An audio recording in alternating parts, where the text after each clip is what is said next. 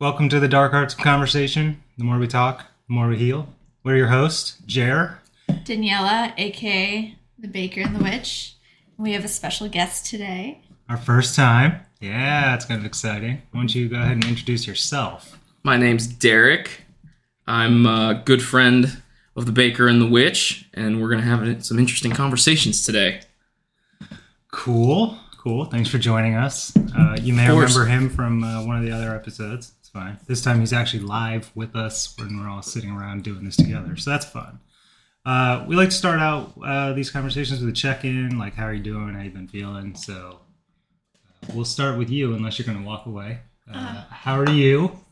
I'm doing pretty okay. It's been a little hectic outside of just like mom going to the hospital, storminess, but outside of that, things are all right. I'm feeling pretty okay this week.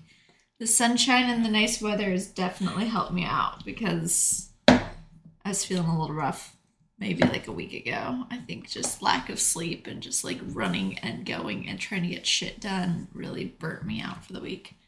But as of right now, I'm all right. How are you? I'm doing pretty good. I feel like we're at the tail end. Like we're just finished out like these darker seasons, and we got more sunlight during the day, and that's always nice. And it's not as depressing being outside. I always said that spring was like my least favorite time of the year because it just like rains all the time and like you don't get as much sunshine. Right. And then like summer hits and it's like, oh. You're also a summer baby, though. Mm-hmm. I feel like you were like, sunshine. Oh, yeah. I like sunshine, water. But I love the winter up until Christmas. And then after Christmas, I want nothing to do with winter anymore.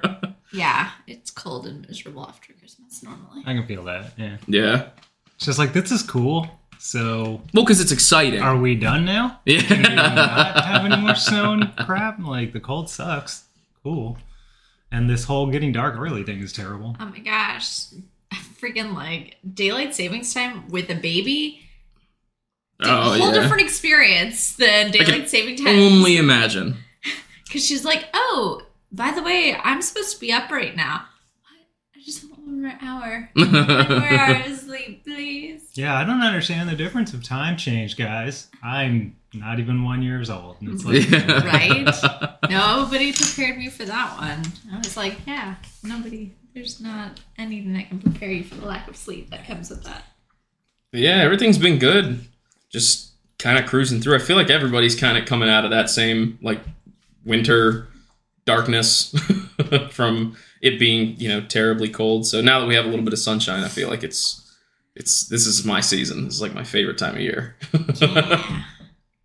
Boo. I like the fall. I was born in the fall. You're born in the fall, and I just had my birthday, and I'm a spring baby. I'm like, yeah, let's do this. What about you, Jer? I'm all right. Definitely had some ups and downs the last little while. She mentioned taking her mom to the hospital. That was the first time I've been to that hospital where it wasn't something that I had to really pay attention to, as kind of odd and rude as that might sound. So, like, that was the hospital where we found out my mom had cancer. That was the hospital the first time we took O in after she turned purple. So, yeah, a lot of feelings there. Definitely went outside and kind of lost it. That sucked. Work has been kind of nuts. Last couple of days were just stressful, but got a whole bunch of other stuff done. Watching this one grow up has been pretty crazy. She's 6 months now, so like she's huge in comparison to when she was born. So it's pretty nuts to see it all. Like watch the little gears in her head turn and stuff. Is pretty fun. It's definitely an experience. I'm so you sorry. Just burp the entire podcast. I need to stop drinking this soda because I was like, oh, this is great. Oh, man. We're leaving that in, too. Oh, yeah, absolutely. You're leaving it in. Don't you dare cut that out. First burps of the podcast ever. It's going to stay. So, yeah, I mean, we've been having, difficult conversations as part of this, and I think this is going to be one of the more interesting ones because a lot of people don't like to talk about this subject, which I think is part of the reason I wanted to do it so bad. So we're going to be talking about death. Yeah, your own mortality. A lot of people don't like to acknowledge that they're going to die at some point. So I'm not even going to bother with what is death. I think we all kind of know, right? At least from the biological sense that the body will eventually die. And that's what death is from that sense. We don't need to go through everything else because there's a lot of different feelings on a lot of that stuff. So when you look up statistics, depending on where you're looking, roughly 155,000 to 178,000 people will die per day. Per day. Lord. But think about it. So there's, almost 8 billion people on the planet? Something like that. Good Lord, I don't even know that statistic. I don't even know how many people are on the planet. Per day, it fluctuates. I'm sure it was probably up a lot last year and the year before that, just due to the pandemic and whatnot. In 2019, because this is where I found these stats, 33% of all deaths were from heart diseases. So either heart attack, it says stroke or other cardiac diseases. 18% of those were cancer. 1.3% of those was suicide. That was way higher than I actually thought. And this is the other part that actually is a little eye-opening. 0.7% were homicides. Almost double the number of people are killing themselves than being killed by somebody else. That's kind of insane. Crazy. Yeah, that's nuts. If that doesn't speak to suicide rates in the world, I don't know what else does. So yeah, that was nuts. I thought that was really insane when I read that. I wanted to include that because we'll eventually cover suicide. It is a really huge topic. So yeah, I mean, we're all gonna die. Yeah, you're gonna die. I'm gonna die. You're gonna die. You're gonna die. It's gonna happen. Like, you will die. That's how it works. Sorry. Yeah. Like, even if this is a simulation, it's the way of the world. That's how you think this goes. You die. So I want to talk about some kind of weird little topics of stuff that I have come across in the world, because as people, we always seem to think that we are the ones that have all these crazy concepts and stuff. And the more and more we learn about the animal world, the more I find it crazy what we don't know. So a couple of years ago, I saw a really good documentary on crows, and there was somebody doing their PhD studies under the PhD professor on that documentary, and they have since gone on, got their PhD, and then jumped into a podcast called Ologies, and it's a great episode. It's called Corvid Thanatology. So basically what that is that means that crows hold funerals. When they see other crows die, they will actually hold a funeral for that crow. They will gather around the body and mourn the loss of that crow. This is so cute. This is the animal world acknowledging death. Like, I thought that was super cool. By the way, great episode. If you don't listen to Ologies, great podcast. So yeah, I'll put some notes in there in the podcast. You can find that one. But overall, that's a great podcast in general.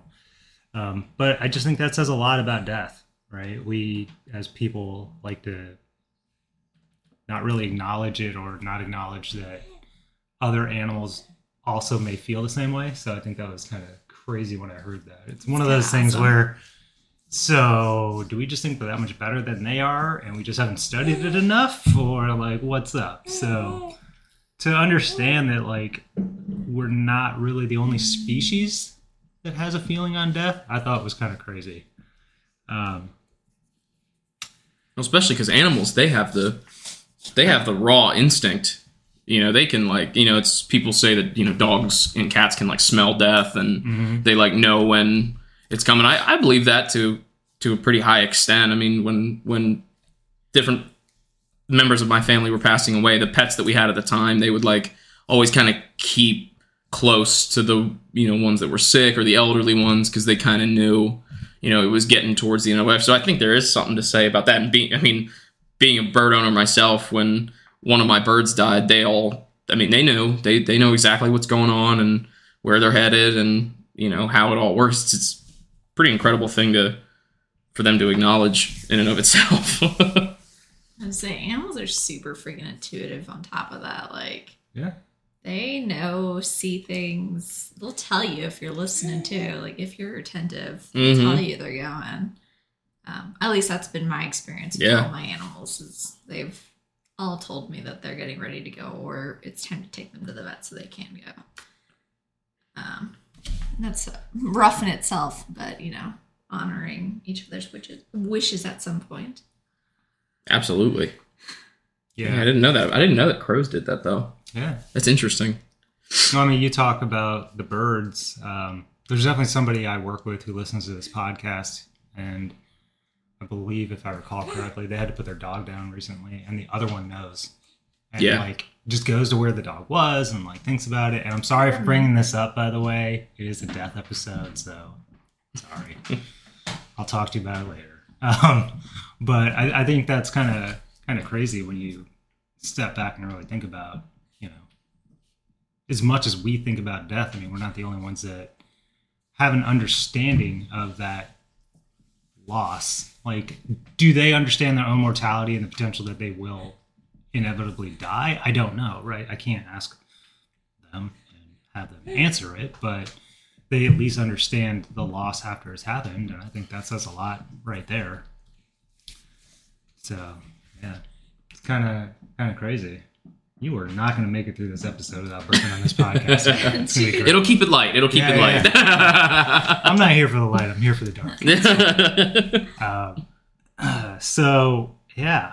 And then death shows up in a bunch of different cultures as the Grim Reaper. I think everybody kind of knows what that looks like at this point. There's another podcast, the Astonishing Legends podcast. On episode 120, they do kind of a short episode for them, by the way. It's a good podcast, kind of long episodes. And they do it on the Grim Reaper, and they kind of talk about a lot of stuff that I had no real understanding about. And they said that you said most cultures, but to me, they said that the Grim Reaper doesn't actually kill the person. He just shows up and guides them to death. And I'd always been under the impression that, like, he touches you and that's what ends your life. So that concept of him, like, guiding you towards it instead of being the killer. I think it's also such a Hollywood weird thing to me. and cartoons. Yeah. Cartoons for sure. Like, they've modified and, like, really hyped up that twist in the story. And that's what gets people to watch. That's what sells, is putting somebody in a position to take something from somebody else. Like, that keeps you interested in whatever's happening on TV. And so I think, you know, while some of that's taken, that turn of the Grim Reaper kills versus, like, what actually is, like... I feel like, too, like, even in more modern television, there's been a lot more takes on the Grim Reaper. Like, I know, like, in Supernatural, the Grim Reaper, or death as a horseman, as I think they talk about in religious literature, he is just this very frail, kind of wisecracking old man. Yeah. And he doesn't care. He doesn't have, like, a big dark cloak or anything, but he's very skinny. You know, his bones show, his jaw, all of his muscles and bones kind of show through. And if you've ever seen the show, it's an interesting thing to watch him interact, because he looks like he's, you know, in his 60s, but the character talks and says things, you know, I've been around, you know, since the earth was born, and I'll reap God one day. Just like the way that he kind of puts it into perspective, like movies and television, just like Danny said, have kind of like painted death as like this big scary. But I think it also depends on the person that experiences it too. Yeah, that's true. My mom and my grandmother, and I guess I will say that I have not interacted but seen a form of Grim Reaper. Like, grandma at the casino would often say, like, somebody is getting ready to pass, and she would talk about, like, seeing somebody with, like, a shroud, dark shroud over them, and, like, very, very nimble hands walking through the crowds at the casino. And it'd often be like, I saw death this morning, and they're on their way finding who the next person is they're going to lead on into the next part of their life. And like my mom working at in the health industry, but also she's been a nurse and a caregiver for all her life. And so like in nursing homes, when people would get ready to leave or would maybe die a few minutes after, she'd be like, somebody else was in the room, and like she would often recall like things where curtains would shuffle or move and things, and she'd turn and see like just like this darkness kind of like lead out through the door, or she's had some seriously scary experiences. And I'm like, that definitely, I would not deny that being death at all. Yeah. You know, a lot of people I know, I don't know if it's in particular cultures, but a lot of people say that there's usually like a gust of wind that's like that like carries, even if people talk about being in like sealed hospital rooms where there's like air. A tiny little air vent, and then they feel like a full breeze as if they were standing outside, or like the wind that you feel before like a thunderstorm. I've heard people talk a lot about that too, which is interesting because I didn't know that. I probably didn't like hear about that until I was older. I was shielded a lot from death when I was younger. I don't think it was by any purpose actions by my parents. I think it just kind of naturally, they just didn't want me to have to experience that at a super young age. It's interesting that you say that, because now I'm like, man, I kind of feel the same way. Like, I can remember when my grandfather died. I might have been like 8. And he had spent the last 4 years in like a care facility. Long story there. So, my relationship and memories of him I don't have any outside of his funeral. So sure. That concept, like, I didn't even understand it. Yeah. Right? And then I think my next... You guys grew up so different than I did. I'm like, well, I was not shielded. Well, my next concept of death was when my friend's cousin died of leukemia when I was like 11. And I didn't really understand that either, because like I didn't really know it. My first big experience with that. I mean, I had been to like 1 or 2 funerals before that, but it was like long lost family members that I met like twice when I was a baby and I never saw again. But my first big death was my sister. So like I was shielded up until I was, 14 or 15. And then I got the whammy of all whammies and lost a sister. And then from then on, like, death didn't affect me the same way ever again. It was so different. So it's interesting you say that too, because I've been around a decent amount of death. We had somebody that I work with, a couple years ago at this point, didn't show up to work one day and didn't call in, and that was super weird. We're like, oh, that's weird, man. Like, this guy he'll miss work, right? But he'll call. Sure, yeah. Hey, I'm not feeling good. Like, I'm not coming in. So we called him. Nothing. It got to the point where we had to call his parents. Oh, wow. And his parents one of them was out of the country and the other one was in California. And we're like, hey, like, this is weird, right? But have you heard from your son today? And I've worked with this guy for like almost 8 or 9 years at this point. So like, eventually the cops were called to do a wellness check, and they found that he had died, and I had to talk to the detective. He's like, hey, like, can you confirm you knew him? Like, tell me the story of what happened today, and we'll go through some stuff and answer some questions. I was like, holy shit. And I'm like in a senior position in the company at this point, and so I'm like having to kind of like guide this and like tell everybody and like work through it, and like that shit sucked. Yeah. And I felt bad. I felt bad for his parents, right? Like, for me, when somebody was to die, I seldomly personally felt anything terrible. Like, it was an uncomfortable feeling, but more for me, it was that understanding that somebody else felt awful, and I could feel it. And I'm like, this sucks. Like, this is bad. So like, I had to kind of like deal with all that. He eventually had a glioblastoma, which is a brain tumor. And usually by the time you get diagnosed, it's far too late to do anything. never even had a diagnosis. And so when we were looking back, like he had all the classic signs and whatnot, and it was weird. But there was that, and like I've known somebody who committed suicide. He was a drummer in a couple of local punk bands. I went to high school with his sister, so we went to that funeral, a couple other funerals, and like I can remember my uncle when he passed. That was really pretty rough.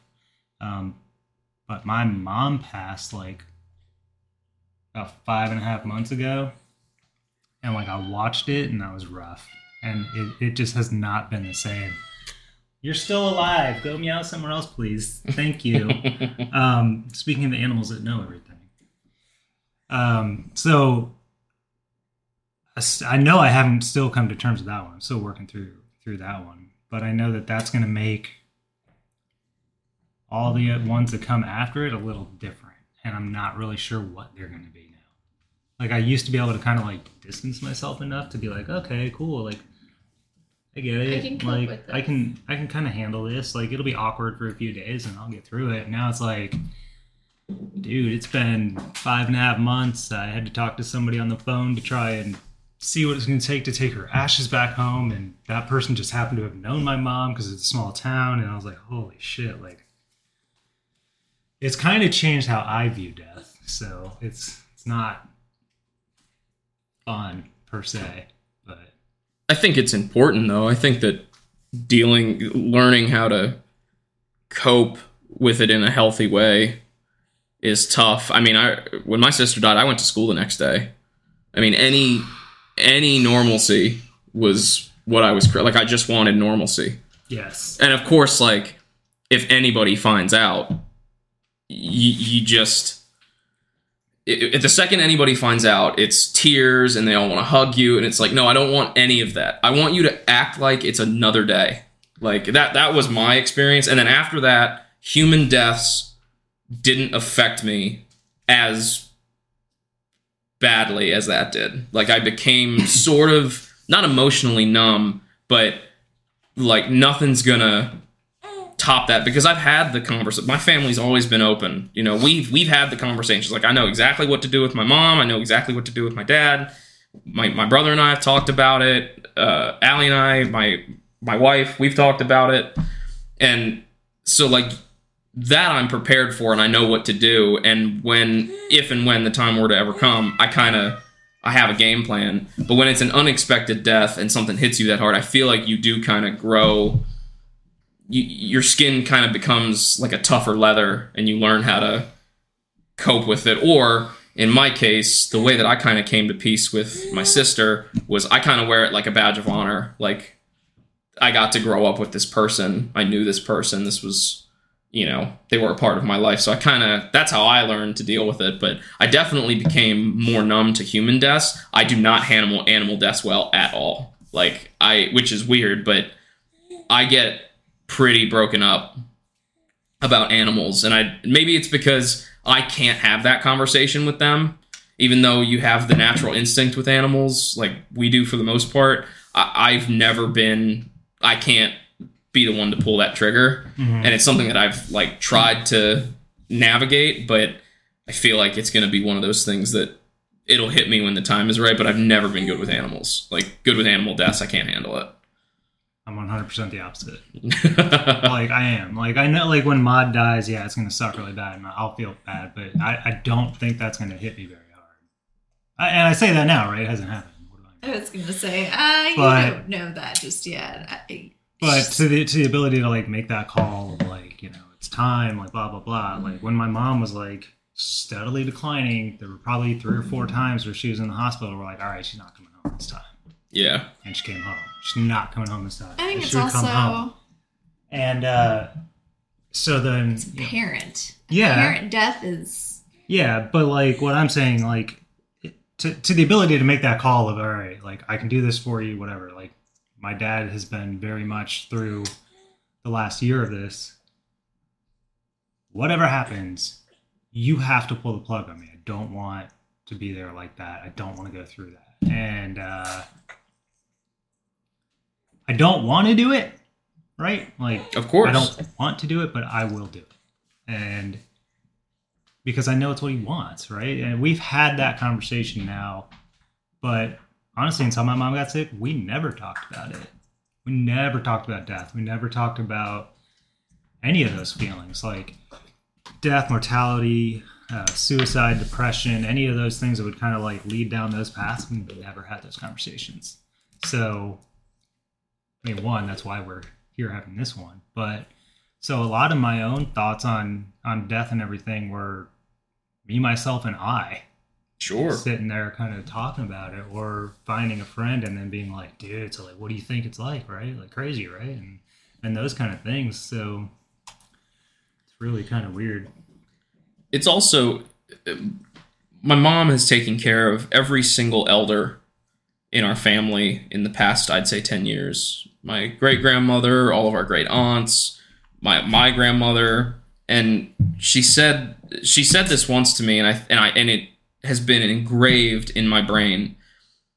When all is said and done, like, yeah, you're going to have to make some decisions for, when the time comes, but ultimately, death is a journey that we all take alone.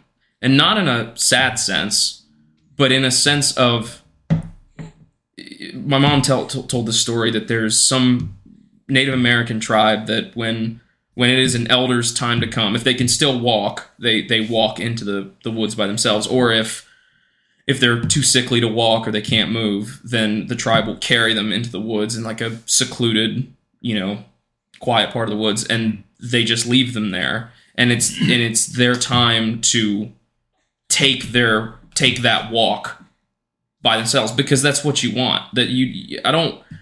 I learned this a lot from when my grandma had recently passed away 2 years ago.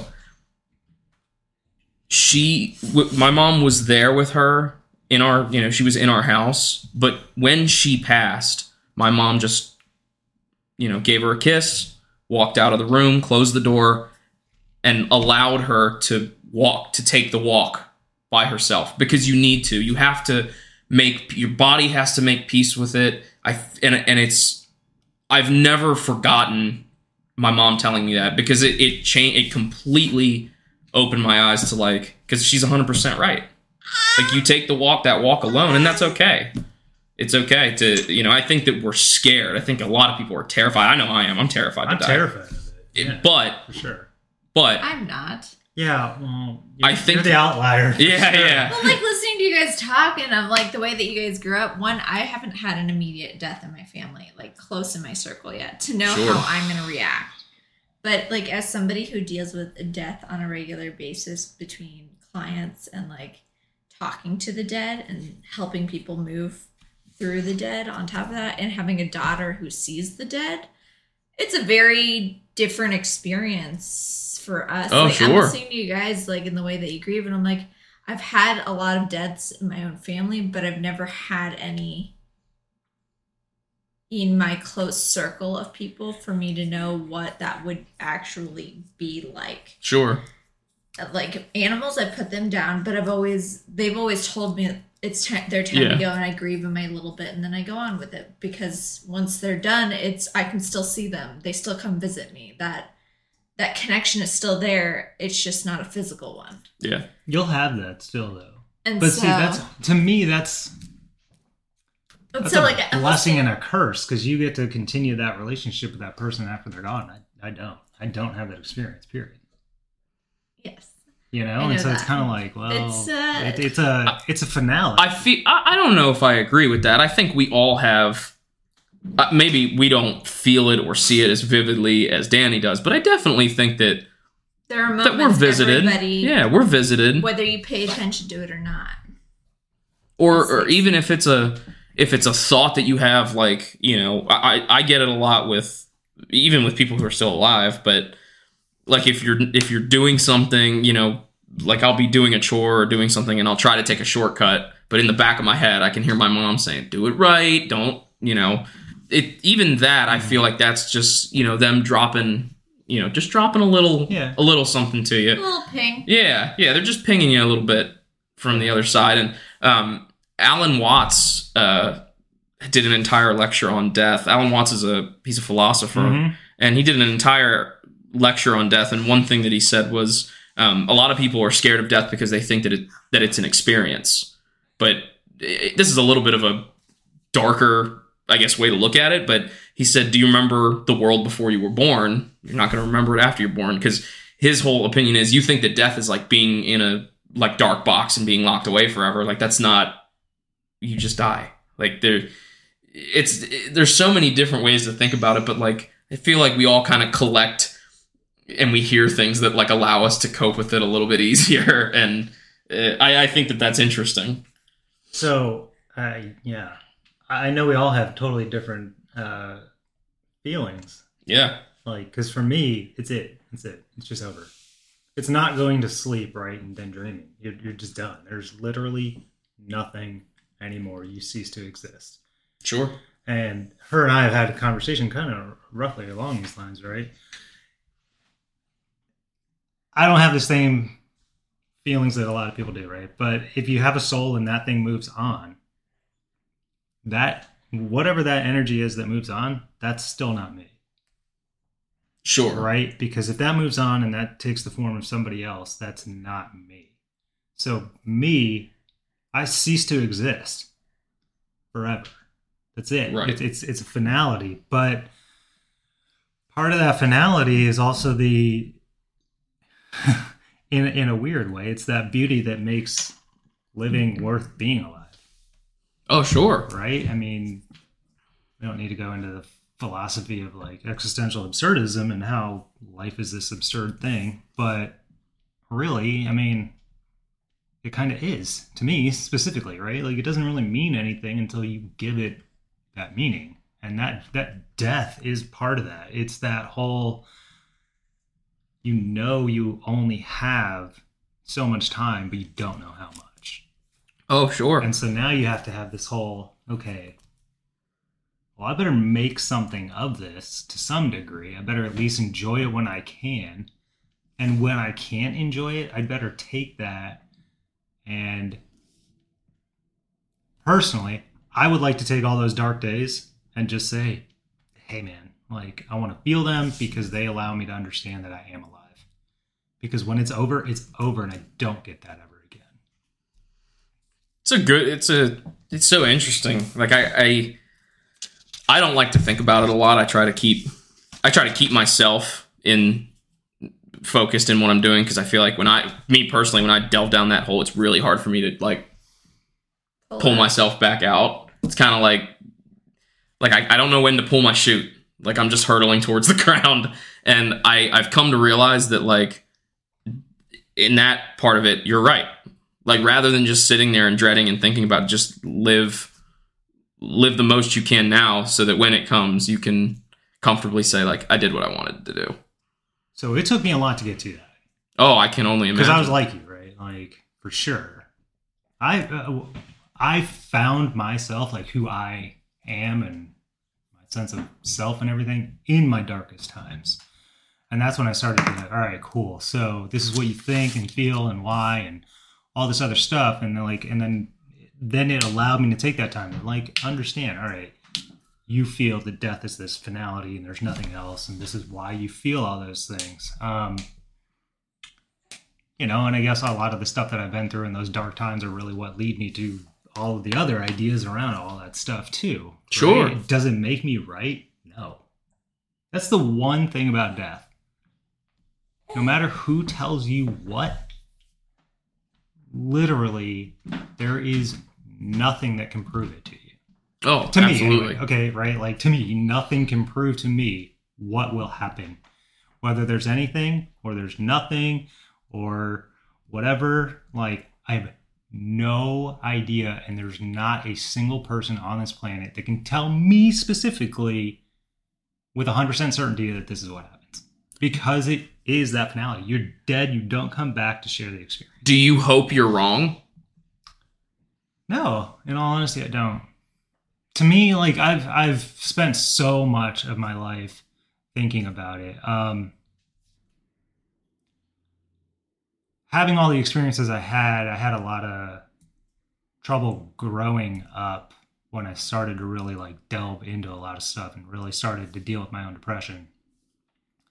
I never expected to live past the age of 24. I can vividly remember being 14, 15, 16, being like, you don't want to grow up because you're not going to be alive after 24.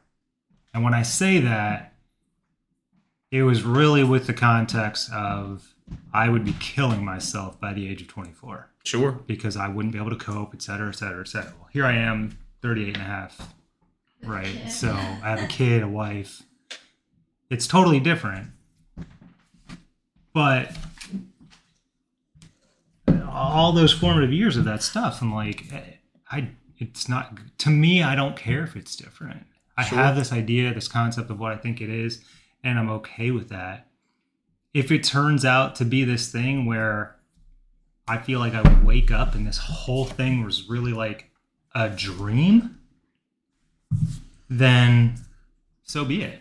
Right? Sure. I could, like, think about that. You could wake up and be like, damn, that was a really vivid dream. Yeah. I think everybody at this table has had a dream. You wake up, you're like, what the fuck? Oh, yeah. Okay, wait. You have to remind yourself where you are. Yeah, you have to take a minute. And so then, like, if that's what happens, that'll be mind-blowing, to be completely honest. I hope I know you in the moments that happens to, so I can be like... Well, since we both know I'm going to die first, your ass, I'm going to come back and I'll tell you all about it. Oh, you better pray to God you die first, because if she dies first, you're screwed. Yeah. In the sense that she's going to haunt you. No, I'll have better things to do. I'll just visit. Oh. You'll have better... Shit. This took a left turn. Thanks. I'll have better things to do. So, yeah, I mean... Having lived so long thinking that my life was going to be shorter, I have had my own conversations and understanding of death for a really, really long time. And none of that has made it any easier. It's that finality. It's really, and really, it is that fear of the unknown aspect of what would happen that was a driving reason for me not to kill myself. As weird and stupid as that may sound, that's an odd reason. But like that singular unknown was like so much that I was like, no, like there's no way. I don't want to know. I don't want to know. How do you feel about your ending? Like how I'm gonna die, or just how do I what do I think happens? What do you think happens? I think. I personally, I hope I'm reincarnated. That's like to a bird, probably. To whatever. But that's what I genuinely hope. He's got some beautiful birds. He's got beautiful macaws and parrots and cockatoos. They're adorable. I would hope to live the life as an animal, or, but I don't know. I kind of fall under the assumption that whatever you believe in life is what happens after death. I like that. Sure. I think whatever you believe is what happens to you. Yeah, why not? Why does it have to be one thing? Why can't it be all of them? There's no reason. I actually think I got it from a TV show, but there was a TV show where Anubis was represented by a human, and when he would take people from the mortal world, he would do the whole scales and weigh their heart. And once they were cleared to continue their journey, whatever they believed in life is what he guided them to. So it was still Anubis who was the one who guided you. He kind of played the part of the Reaper, but it's whatever you believed in. So if you believed in nothing, then you'll go to nothing. If you believed in heaven or hell, then you'll go to one of those two places. Whatever you believed in life. I don't know. I think that's a beautiful... I like that. I think it's a beautiful way to look at it. Like, that way you don't live in fear of where you might go,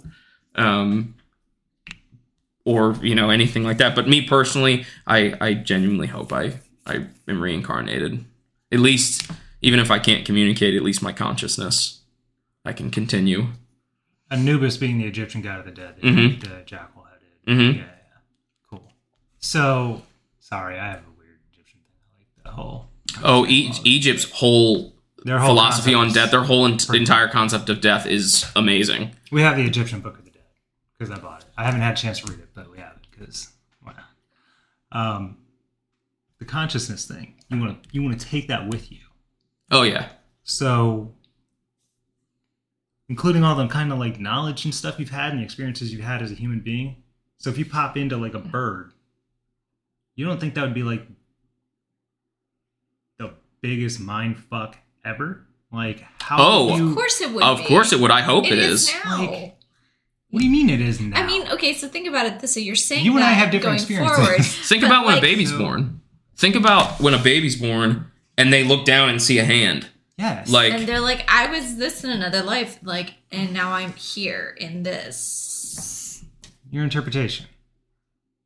Not saying not saying you're wrong, obviously, but that's your experience. Yeah. That's not my experience. Is all I'm saying, right? Because like for me, again, it comes to the finality. Like there's a beginning and an end of that part, and if I feel like if I brought that in, Sometimes I'm if like, I could, I'll make you remember. Yeah, I know. I'll make you remember. Your We'll past do it. lives. We'll do it one day. We'll do it one day. Because I'm actually interested. It may change everything for me, which is super weird. That's why I like it, right? It's Yeah. The whole point of it. Thought experiments and changing what you believe and not what you believe, what you think. Because beliefs are hard to change, or whatever that line is from Dogma. there you go. But yeah, like, that would be so nuts. Because that'd be super cool, though, right? Like, if you could, as a human, take everything you've learned, jump into another human, relatively close in time, and go forward, you'd be like 40 steps ahead of everybody else. Oh yeah. You say that, but that's not always the case. My mom always says she hopes that she's reincarnated as a tree. So like that a good redwood? Just like something that lives a long time? Yeah, something that lives forever. And I don't know, that kind of like freaked me out. I was like, you're not scared to like watch the world? Some of those trees are 1,000 years old. They're the oldest things on the planet. I've touched them. It's crazy to sit there and think about that. You're like, this thing was here before the Europeans reached it. Well, okay, historically, whatever, the general understanding that Europeans reached this continent. Maybe the Vikings did by then. We don't know. I mean, whatever, who cares?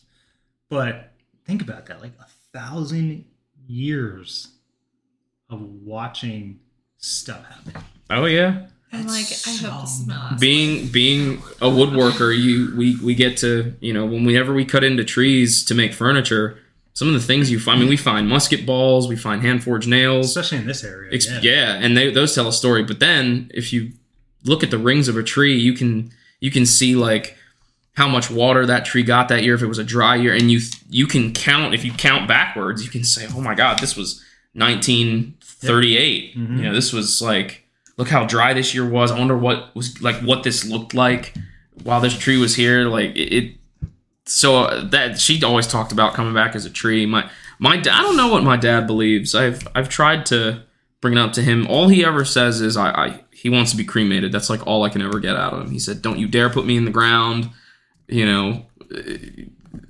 Our dads should meet. They're basically the same person. Yeah, and I've always followed that philosophy. It's an old I told Allie if I die first, she better get me cremated. I don't want to be worm food. Yeah, I want to be cremated as well. I don't mind being worm food. Feed me the animals. It's fine. Cremate me, toss me in a bag of glitter, and throw me around at Disney World. I'm telling you, like, if it happens, we'll do it, but it's going to be weirdly hard to do in a way. But I'll make it happen.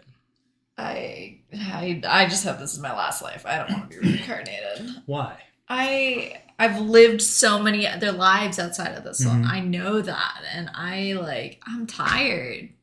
I'm tired. So, well, it's funny you say that because I feel the exact same way. I don't ever want to do this again. I don't want to do it. If I do it again, okay, cool. I guess I really saw something exciting that I wanted to experience. But the few lives that I do know, that I have experienced, that I am aware of, like I've been a man, I've been other types of animals, I've lived through all different types of eras that I'm like, I don't want to do it again. I'm okay with this being my last one, even though it probably isn't. But see, yeah. Oh, I'm the total opposite. I want to be alive long enough to watch the world burn. At this rate. Yeah, I mean, that's what they all say, but whatever. Well, and I was funny when I was thinking about like what we were going to talk about on this episode. I can't remember where I heard it, but like in billions and billions of years, eventually I think the sun.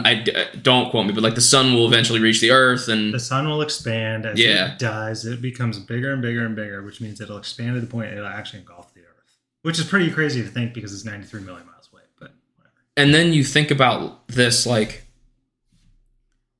what's going to happen? Like, are we going to be on different planets by then? Probably. And if so, like, will there just be silence? Like, here? I mean, there won't be anything left. Like, it'll just... I don't know. I want to be dead before then. Before the Earth, before the sun gets to the Earth, it will have wrecked everything just due to the heat and everything else. Yeah. I feel like definitely... It's funny that where you see... Danny and I are kind of on similar wavelengths in the sense that, like, we think there's more. And, by the way... This is not your last life. There's no way. I know it's not. Yeah, you know as well as I do. Want it to be? Yes, it would be nice. And if it isn't, well, I hope I meet you in the next life, sweetheart. So I know I'm gonna wake up and be like, "Fuck, I do this again." Like, I know it. I mean, well, think about it from our kids' perspective. She gets so frustrated by the things that she can't do that she knows she could do in another life. That is well, and also your child is the, some would argue, the best and worst parts of the both of you. So you both actually still live on, maybe not consciously, but you live on through her. So that's another thing. So I don't know who it was. It might have been Gandhi or not. Somebody said you die twice. You die when you actually like biologically die, sure, and you die for the last time when somebody says your name for the last time. And I was like, damn, that's crazy. Think about it. Yeah, legacies are that's nuts. Such a crazy, like, people who you've never met, like celebrities that you've never met that live on through, art or movies or, that to me, that's one of the coolest things. Like, I personally, that's what I strive. I hope I leave something behind that, is like that. Me too. Well, you already did. Well, okay. Two things because I want to come back to the baby thing and the mortality of everything. But I didn't write it down, but I did want to talk about whether or not there were any celebrities' deaths that impacted you. Oh, yeah. Anthony Bourdain, 100%. Because Anthony Bourdain had been an addict, he's dealt with depression, and when you watch him on TV, it's a personality that may or may not be his, right? Sure. I mean, the editing process will change that a little bit, obviously, make it whatever. But like to watch what looks like somebody start to turn that corner and have some form of society's form of success and start to look like they're making progress, and then they kill themselves. Like for me, that was the hardest part. Maybe that's just due to my own suicidal ideology in the past, and the understanding of like maybe that's still a possibility in the future. For me, it's like, damn it, like somebody that I thought that would have escaped that didn't. Sure. And it was like a gut check. And now every time you go on CNN's website, they're like, "Oh, hey, parts unknown." You're like, "He's dead." Stop leave it alone. That shit on there, dude. Like, yes, we saw the show. You don't need to have it on the fucking front page every day. Yeah. But Robin Williams was mine. One of my big ones. Dude. Yeah, that one that ruined my month. It was like, why? Mm-hmm. Like, he was like, for as much darkness as that man lived with, he was like one of the few specks of light we had left in Hollywood. And that one really got me. I mean, I watched Aladdin religiously when I was a kid, and the genie was like my favorite Disney character. Miss Doubtfire for me. Yeah. Miss Doubtfire. Like, every role he played. And now, I mean, I cannot watch Hook. Like, I can't bring myself to watch it because it just destroys me every time. Because it's like...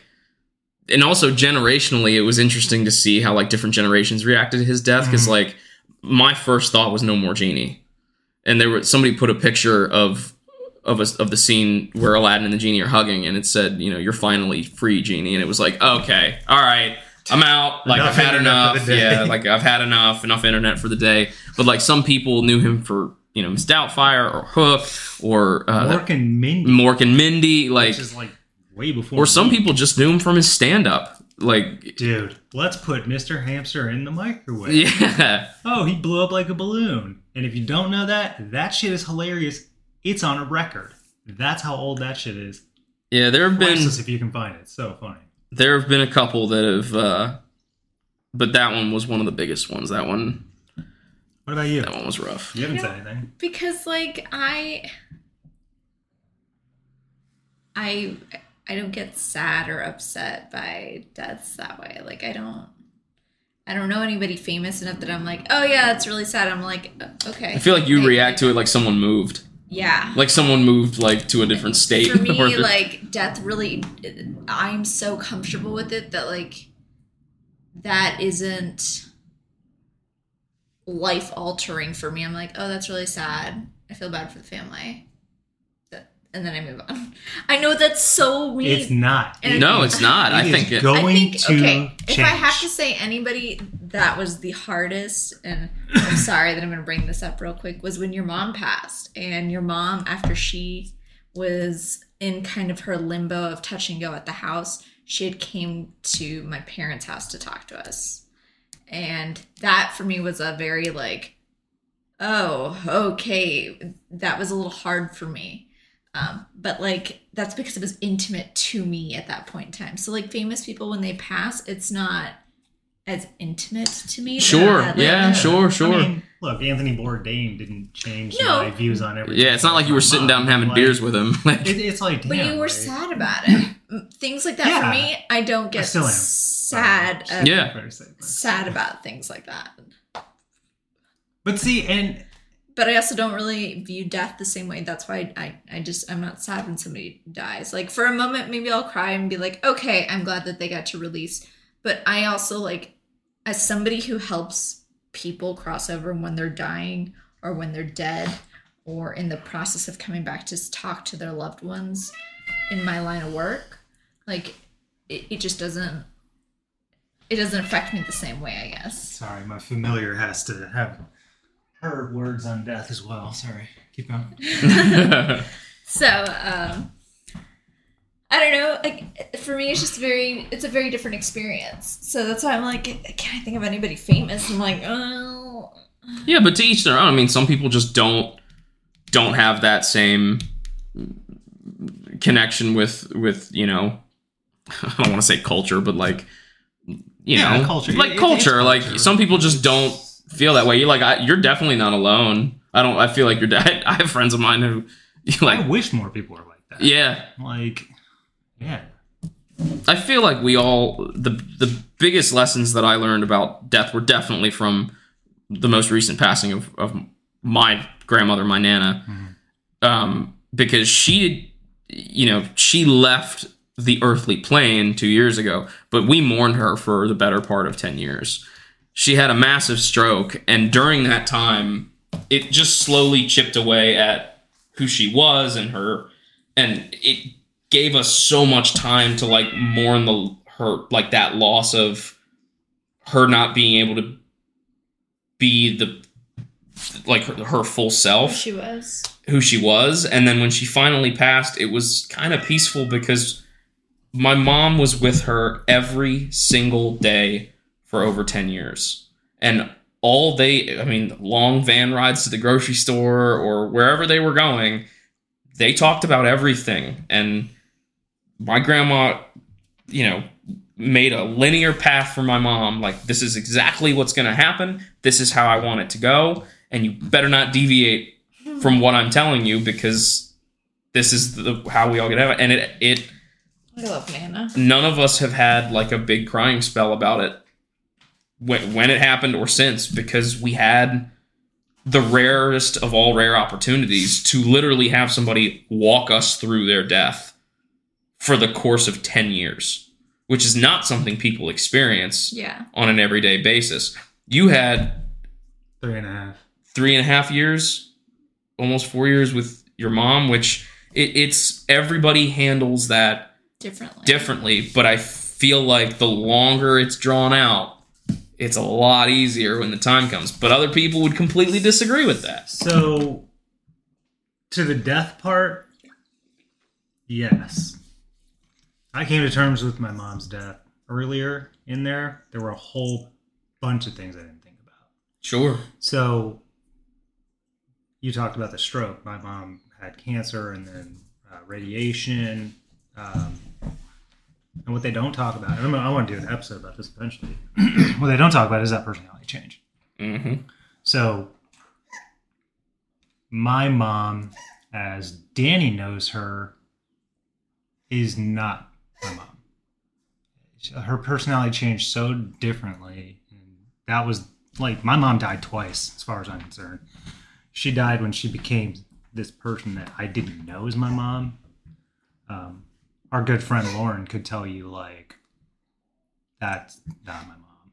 Right? Yeah, like, sure. Because she had this whole other experience with her. And it's like, yeah, it makes getting to that point of, like, the death a little bit easier. And you're like, oh, cool, I got, like, more time with that person. But if that personality change is enough, it's so much harder. Sure. And the hardest part for me, really, that I didn't put together because I didn't even think about it when we found out we were pregnant, it didn't dawn on me until my mom died that she was going to miss the entirety of O's life. Sure. She never even got to hold her. And I was like, I didn't think about it. Yeah. And like watching my dad with O now, he's so over the moon. And I'm like, damn it. Like, she doesn't get to do that. Like, that's just something she wanted. It's a bummer. It's well, not if this really puts anything part, into perspective, So your mom raised you, and for whatever experience you had with your mom, the things that you learned from growing up with your mom is going to be passed down to O. So while she never got to physically hold her and meet her and, you know, maybe be a part of her life physically, you know as well as I do that parts of her will live on through you and also through your daughter. But also your daughter sees dead people and sees her grandma all the time. Oh, yeah. And, like, she knows her probably better than you ever will. As weird as that sounds, because she knows everything about that woman now. Everything. She sees everything. And she hears everything about her. So she'll know the stories from you, but she'll actually get to interact with her. Maybe not, like, feel her and touch her, but she'll be able to still come and visit her and tell her things. She does come and visit her and see her. So it'll be a different experience for you because it's not you handing her to her. Right. But for her, she gets to see her all the time whenever she wants. She doesn't have to wait for the car ride. Which by no means... I think my point was, by no means am I trying to say that that's still not a horribly difficult thing for you. Yeah, of course it is, but, you know. But at least you can look at it and say, you know, my daughter is going to be, you know, the byproduct of me, and I'm the byproduct of my parents, and, you know, so on and so forth. I love you, Dad. That's the scariest part for me. So, my dad has a totally different outlook on life and death, I'm sure. I honestly don't really know a lot about it, to be honest. His home life was terrible. He got kicked out at like 17 or 18, right before Thanksgiving and stuff. And never went back? Never went back. Never went back. I've literally never met my grandparents on his side. They're dead. He went to their funeral. This will show you the opposite opposing thing of death and life, right? He went to their funerals, and I know there's probably too much info, Dad, so maybe you're not listening to this. Hopefully you don't know about it. Anyway, he went there to smile. Wow. That's how bad it was. So it's like, damn, man. Like, so when you think about it, like, because everybody has a different life experience, right? People look at the death of certain people and they're like, yeah, it's about fucking time, right? Like, we killed Osama bin Laden. They were partying in the streets. Yeah. Now, look, I can understand that. Does it make it right or wrong? We don't need to have that discussion. But it's like, damn, like, some people die and people mourn, and some people die and people celebrate. And you're like, what the fuck is wrong with everybody? It's such a weird dichotomy when death is involved, right? Do you celebrate the person based on what they did, or do you mourn Well, that's the double-edged. So I think the biggest example, like, for instance, was like Michael Jackson. Like, when Michael Jackson was alive, everybody, threw him under, all different titles, and then the second he dies, all of a sudden he's this legend that needs to be honored. And it's like, well, where was that energy when he was alive? It's a combination of that, and also there's the whole, like, death without dying, like people who are, alcoholics or drug addicts or any kind of addict, really, who when they're kind of, they've hit a point in their addiction where they're just not the same person anymore.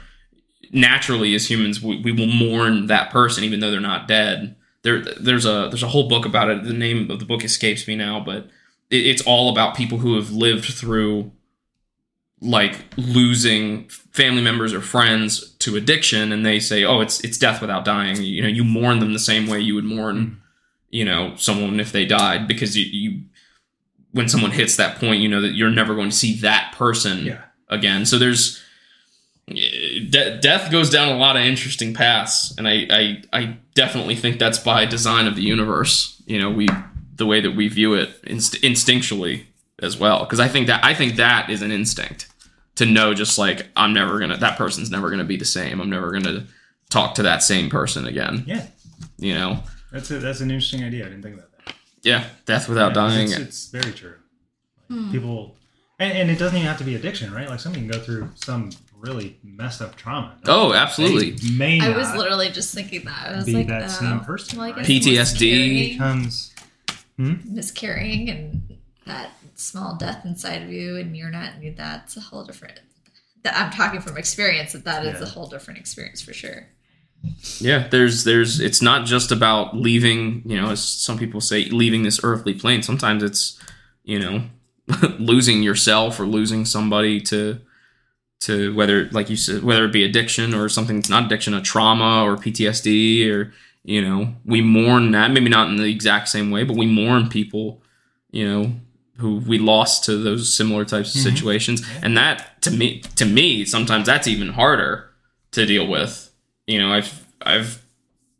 My family, we've always kind of been, and I know Danny we've always kind of been like the innkeepers for people who need places to go, and we've seen all types, and those are some of the hardest ones to see, like people who have, dove so deep into something, or who have been through trauma and they can't come back from it. That's hard, and it's hard to watch their family, deal with that. And some of them have even told me, like, that you feel guilty saying it, but they've said to me, like, I feel so horrible saying this, but, like, I kind of wish they would just pass, because it would be easier to deal with than watching them struggle. And, like, it's such a weird thing to navigate, and all you can do is just, like, be there for those people. My dad and I had that conversation in parking lots of hospitals many times. Hey, man, like, are we in agreement? We don't think she's coming home. We don't think she's coming out of it this time. Yeah. And honestly, like, I don't say it out loud very often, but I wanted my mom to die often. Yeah. Right? I didn't want to see her in that super frail condition that she was in, and she wasn't to me, she wasn't my mom. She didn't have that bubbly personality that would light up a room when she walked into it. Like, she was gruff and, rude at times, and you could tell she was in a lot of pain, and, like, dude, it's like, no, like, for selfish and non-selfish reasons, like, I want you to die. I want you to be at peace. I want you to understand that, like, I don't want you to feel this way anymore. I don't want to, and then personally, I don't want to watch you go through it anymore. Sure. I've had enough, right? That didn't make any of it any easier watching her die. Yeah. And it didn't make it any easier after, and it's still not easy now. But, and am I glad she hung out? Yeah. simply for the reason she got to meet at least once. Yeah, it's the sharpest double-edged sword you'll ever encounter. Never wish it on anyone else, ever. No, it's a horrible thing. I mean, I was not in the room when my sister died. My brother and my mom were. I at the time, there was no possible way that I would have been able to handle that. But there is the aftermath of that was, I don't believe my dad was in the room either. Yeah, he wasn't. It was just my mom and my brother.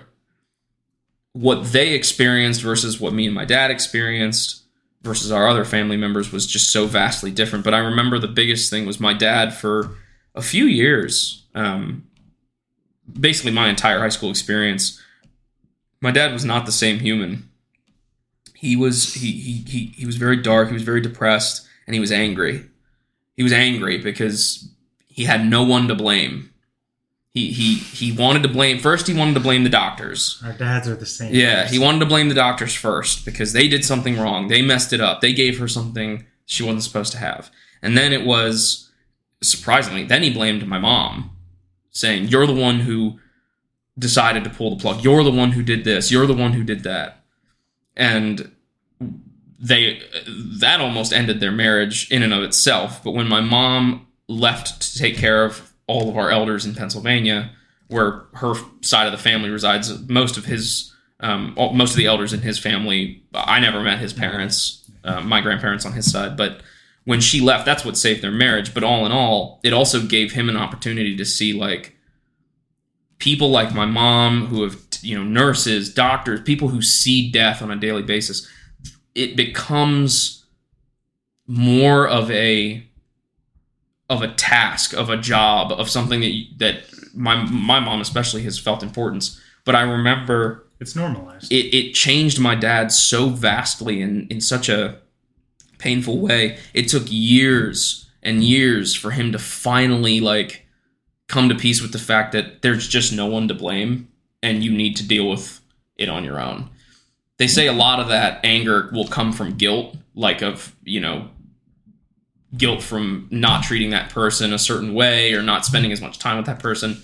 So I feel like there was maybe guilt in that, but like him and I couldn't stand each other basically for the entirety of high school. And now we're closer than we've ever been. And it's because he had to navigate that on his own. And every corner he turned trying to blame someone else, there was, something would come along to disprove that. So then he couldn't blame that person. So he eventually just kind of like ran out of options and finally had to face the music. And that's what I think helped change him. That, and also repairing, his relationship with my mom, which was really important. But we all deal with death differently. All I've ever said when dealing with death myself is I want normalcy. I want it to be like just another day, because that's the only thing that makes me feel.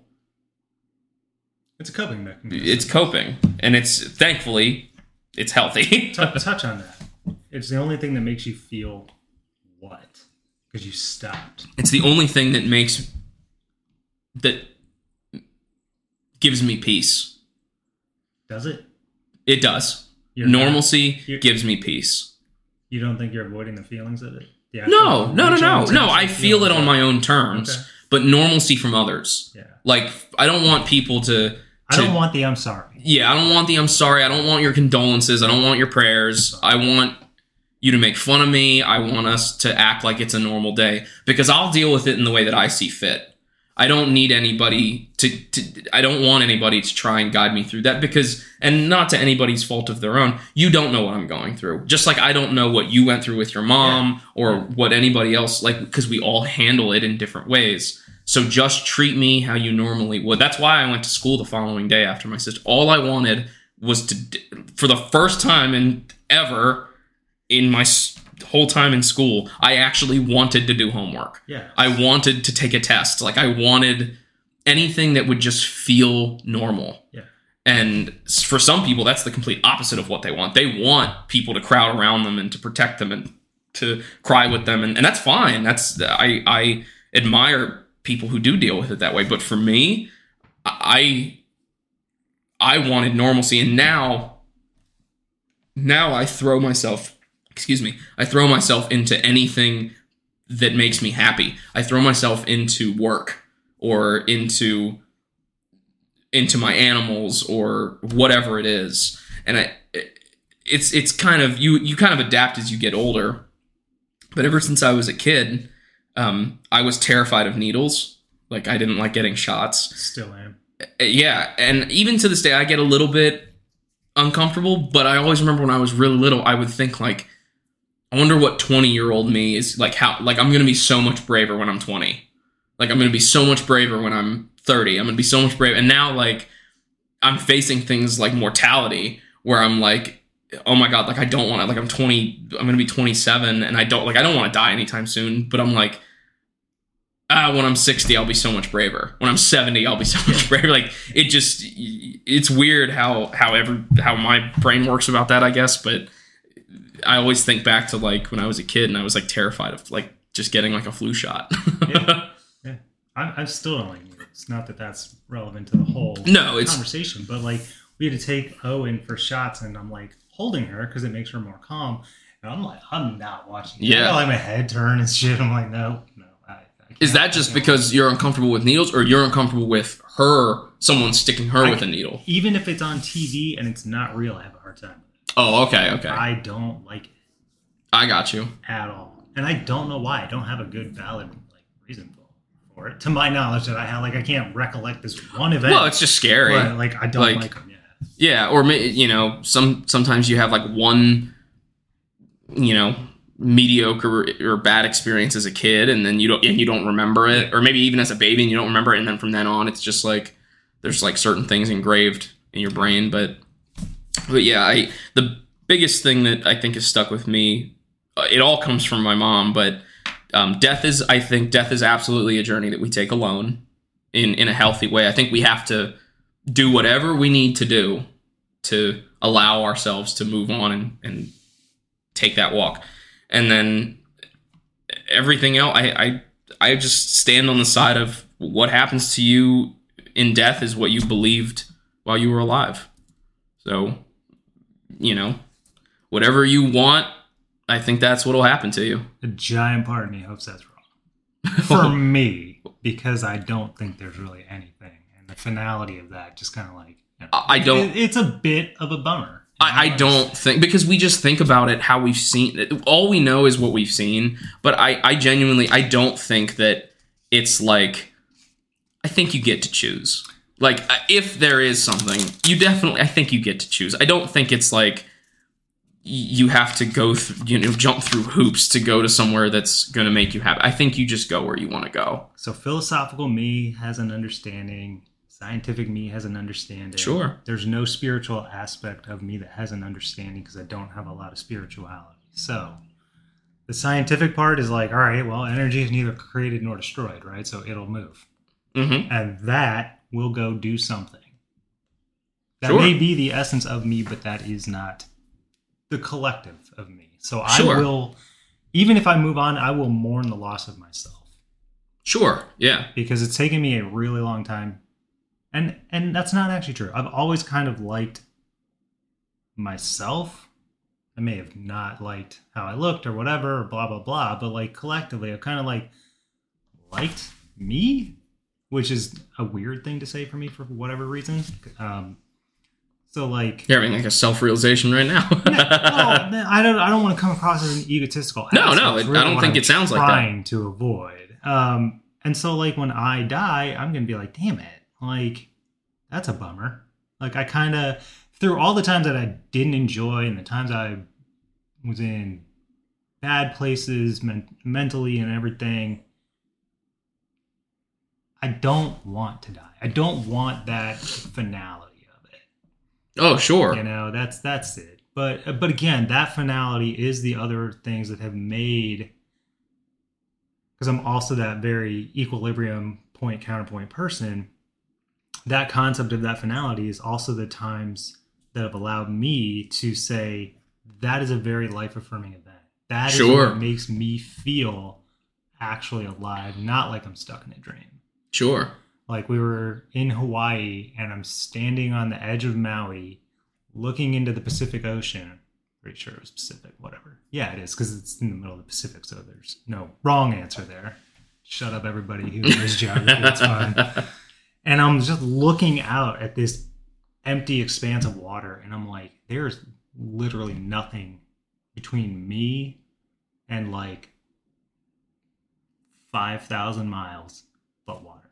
Yeah. And for whatever reason, that was like this really life-affirming moment. And I was not in a great place when I was there anyway. So it's like, damn, like that's the opposite end of the whole fear of death, is that intense realization of what it is to be alive.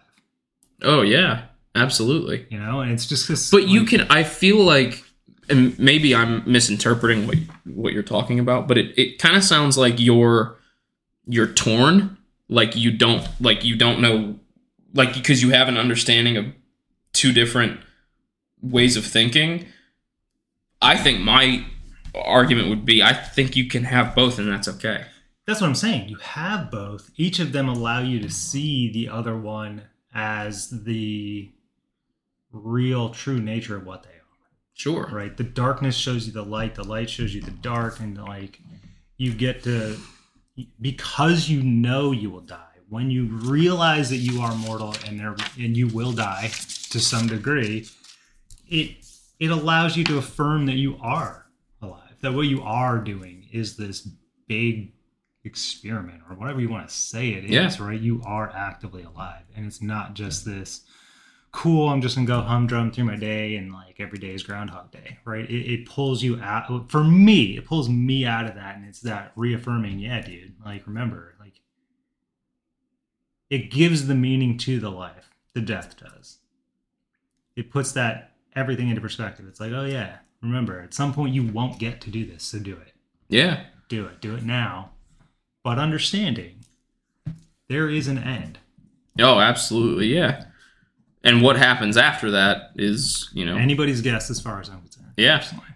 And the truth of it is, like, some people claim they know because they, people who've like died in surgery and who have been resuscitated or whatever, and it's like, but no, it's not, for me, that's when I start going to scientific mode, and I'm like, no, that's not enough. You gotta be like, you're not dead. No, you're not dead. Like you people say like, well, my heart stopped. Okay. And it's like, all right, but like that's not dead. That's in between. Like your brain has enough electricity left in it to make you see things or to make you dream or to like, that's not enough. You got to show me some pretty hard factual evidence before I'm going to say something is or isn't. But my general thing is, I hope it's all of it. Like, I hope it's just whatever you believe. I hope it's like waking up out of a dream and being like, damn, that was nuts. Let me go to whoever it is that I just... who's around that I can say, this is the craziest shit ever. So, all right, cool, man. Like, all right, I was born, like I had this life, and then like I lived it all, and I did this thing, and then I died, and I woke up, and holy shit. Yeah. Like... And you're, a different person, or you're, living Matrix, a different life. Yeah. The Rick and Morty episode where he's playing the video game and he pops out and he's like, what the hell? Right? Like, I can't remember what the name of this, I don't know why this made me think of this, but I don't remember the name of the theory or where this came from, but somebody said like, we don't even know like what is in the entirety of our universe. Yeah. Like because the universe is apparently infinite. So like our entire universe could be an atom that's inside of another, like what we would say is another being, like just crazy. Yeah. So like the thought experiment goes everywhere. Like the thought, I always kind of laugh because like the thought that people really believe that we're so big in our universe to think that like we're just not like specks of dust that end up like being brushed off is insane to me. That think that we're like big enough to be deserving of like there being anything after death. We don't deserve anything. We just happen to be where we are at this time. Yeah. At this point in time, that's it. But my genuine hope is that I hope there is something. I'd love to know what it is. I'd love to see what it is. You will. That's the thing. Yeah. It's inevitable. You don't have a choice. It's coming. When? I don't know. Well, then we hit the thing of like, if there was in some weird future, if there was a pill that you could take or a surgery you could happen, or if your consciousness could be downloaded, and would you do it? No. Oh. Personally, no, because that takes the mortality aspect away, which really removes. What's the point in living at that point? Sure. That's the thing. Death is what gives life purpose. Yeah, I agree with you. So if you take that away, then what? Okay. So what? I live on in a computer simulation? Yeah. I guess, but that sounds... Which, let's be honest, it would be kind of cool, but like... You could be doing it now, you wouldn't even know. Yeah, exactly. Like, we could be doing it right now. Like... Who's to say we aren't? Yeah. And who's to say, what there is or what there isn't. But it is important to have these conversations. And I would encourage everyone to have these tough conversations with their family and with the people that they care about. At a minimum, take the time, have it with yourself. Yeah. What do you think? What do you feel? Understand it, and then sit there with it. Because I believe it will make your own life worth living more. Absolutely. And then take the time, as awful as it can be, because I actually did some research on this and it didn't occur to me, but take that time with your family and ask them now, what do you want? Because you can't ask them when they're dead. Yeah. You can't. It's too late. And whether it matters, right, to that person when they're dead, like, do whatever you want. I'm dead. I don't give a shit, right? At the end of the day, like, I don't care. Personally, I would like for you to cremate me. I don't need to take up the space, whatever. Just throw me in the wind. It's fine. But ask them what they want. It's important to them. It's important to the process to understand and have them understand what they may or may not want. Because we, as a family, we didn't talk about it until my mom got sick. And so now there were a whole bunch of things I didn't know. I didn't know my mom wanted me to take her back and have her ashes buried next to her parents. Oh, wow. Until she got sick. I had no idea. And I'm trying to deal with that now, which is a bit of a pain in the ass, but that's neither here nor there. But I knew she wanted to be cremated, so I would have just cremated her and left her. Sure. Like, without knowing that, I didn't know. And having that conversation also spurred the conversation with my dad. What do you want? Well, he works with explosives a lot. And there's this whole underground pyrotechnics thing. He wants to be cremated. He wants to be put into fireworks and shot into the air. And so I have told him, write that guy's contact info down. If he's still alive and still doing it, we will do that. And it will be awesome and sad. But I will do it. But if we hadn't had that conversation, I would never know that. Sure. So just take the time, sit down, ask yourself what you think, what you feel, sit with it for a few minutes. It's going to be uncomfortable if you haven't done it. And if you've done it a lot, it's a fun thought experiment. I enjoy it. Yeah. I do it often. Yeah. Probably more than it's deemed healthy. But hey, whatever, it's fine. But yeah, do that. You walked away because you had to feed the baby. Do you have any final thoughts? No. I mean... You're over there giving me eyes like, yeah, you guys are crazy. I don't think so. I mean, but also, like I said, we have very different viewpoints on death and how we both experience it. And that's why I like it. Wake up one day. That's why I like it. Like, and I'm listening to you talk and how like scientific you are, and I'm like, yep, that's the man I married. Yeah. Because we're so different in that aspect. It is. I'm eating a cookie, sorry. My mouth's sort of like... I think it's good that you guys are polar opposites. I wouldn't say we're polar opposites, but we definitely have different viewpoints on stuff. And no, in that aspect, I mean, I think that's good. I like it. Respectable understanding of each other, and that I like a lot. Exactly. It's a reality that she has that I don't, that I can't possibly experience. Yeah. So who am I to say that? And you're also not denying what she believes. You're not saying that's not true. So I was going to leave this to a totally different conversation, but yes, correct. And it took me a long time to get to that point in general. I was actually thinking about this in the car on the way home. What were we talking about in the car? I don't know. I don't feel like I ever really like denied somebody, but like I came to the realization. We're talking about Jesus. Oh yeah, we're talking about God, Easter, Jesus and rising from the dead. Oh yeah, it's tomorrow's Easter, and we were talking about death, and I was like, how classy of us. Yeah, how what good timing. Jesus Christ. No pun intended. It took me a while to realize, like, it's not the person is right or wrong. It's their reality. It's their experience. Like, who am I to say that what you experience is right or wrong? Yeah. It's your experience. Like, that's it, period, at the end of it. And it's like, and it's the same thing on death.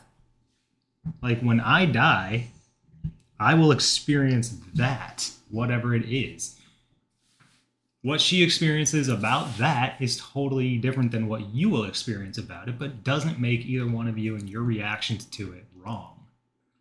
It's just that's a whole nother crazy thing to me. Like, man, like, you will never, ever be able to experience anything that somebody else experiences in the exact same way.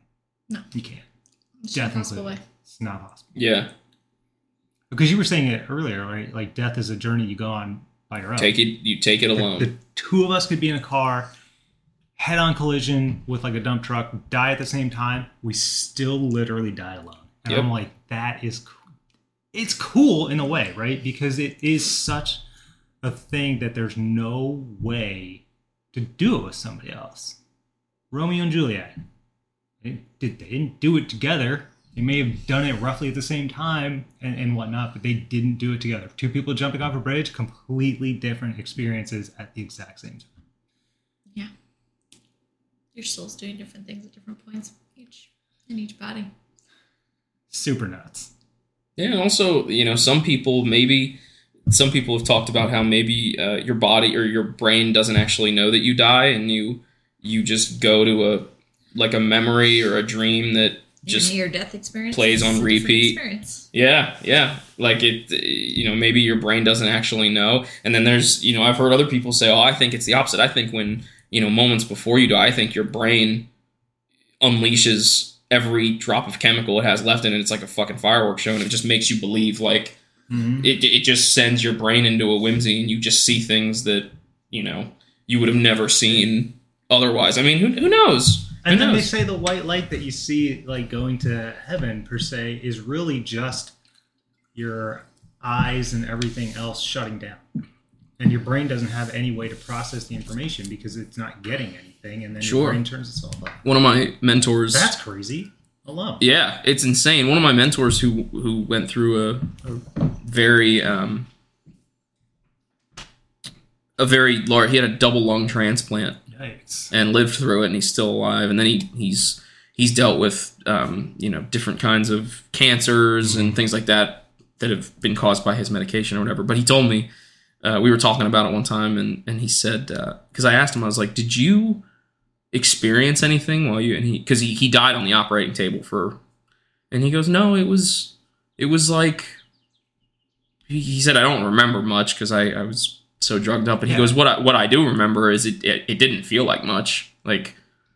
But again, back to your earlier comment, dead, not dead. Yeah, but he also, because I asked him similar questions when he was going through it. I was like, what do you believe happens after you? And he goes, I don't know what I believe, but he said, I pray that heaven's not real because it'll be filled with boring people, like, which made me laugh. That's funny. That's funny. Sure. But it's, I just think it's whatever you want it to be. I think whatever puts you at peace, like, I think my peace would just be like at a cabin in the woods somewhere, like with the people that I love. Like, that's what peace is to me. Like, being around family. I don't know. Or maybe, Danny's talked about how there some people who they die, but their soul doesn't carry on. It's because maybe they have unfinished business, and that's how we get ghosts and spirits and things like that. And then it's like, oh man, I really hope I'm not one of those people. people. I'm with you on that. That I definitely don't want. Like, if there's something else, just let me go to it, please. Like, Yeah. it's fine. Just don't stick me in this weird middle ground. Yeah. So I'm going to leave you with a quote out of a song that I really like, because it really kind of, for me, it ties the whole thing together. And it was, since the day I was born, death's been chasing me back home. I like that a lot. And it's just like, dude, yes. You can run as fast as you can. Yeah. And he, she, it, whatever, it will catch you. You cannot get away from it. I think it's actually the opposite. I don't think death is chasing you. I think you're running towards it. Yeah, I mean, I've heard that, right? I mean, yeah, sure. Burning the candle at both ends and all that other stuff. Yeah. I mean, you can speed that process up pretty dramatically if you want to. You know? I mean, yeah. It's crazy. So, death, scary subject, not a scary subject. Does it make you feel better to talk about it? Yes or no? Answers. I avoid it if I can. And that's why I brought you. Because we'd already talked about it. Yeah, because we were the conversation that we were having at the time was, do you want to know? Would you rather know how you're going to die or when you're going to die? And I said, neither. I said, yeah, I went with neither. But if I had to choose, it would be how, I guess, because I don't want there to be like a countdown clock. You know, but the conversation, ended up that I don't like talking about it in the sense of myself. Mm-hmm. Like, I don't want to talk about my death. I'll talk about other people's deaths all day long. I just don't want to talk about mine. Why? I still have fear of my own morality in some aspects. Same. Like I'm not a go into the unknown type person. I go in with a plan. I like knowing. I don't like being in situations that I have no control over. I'm very claustrophobic. And I think a lot of that comes out because I still live under the impression that I'm gonna be locked in a dark box forever, and that's just not the case. Mm-hmm. And I know that's not the case, but I think that just my monkey brain is telling me you should be scared of this. Yeah. You know it. Yeah. Air quotes, because nobody can see this, but you don't know it, right? Sure. You have this really strong idea of what you think it's going to be, but you really have no way to know that that's what it's going to be. And that's the hard part, right? It's just trying to balance this. Which wraps us back around to your point of just live for now. Have the conversations, do what but let death affirm the life you have. The life you have. And also, if you have the opportunity to speak to the older generation in your family, for the love of God, take the opportunity. Do it. I wish I would have.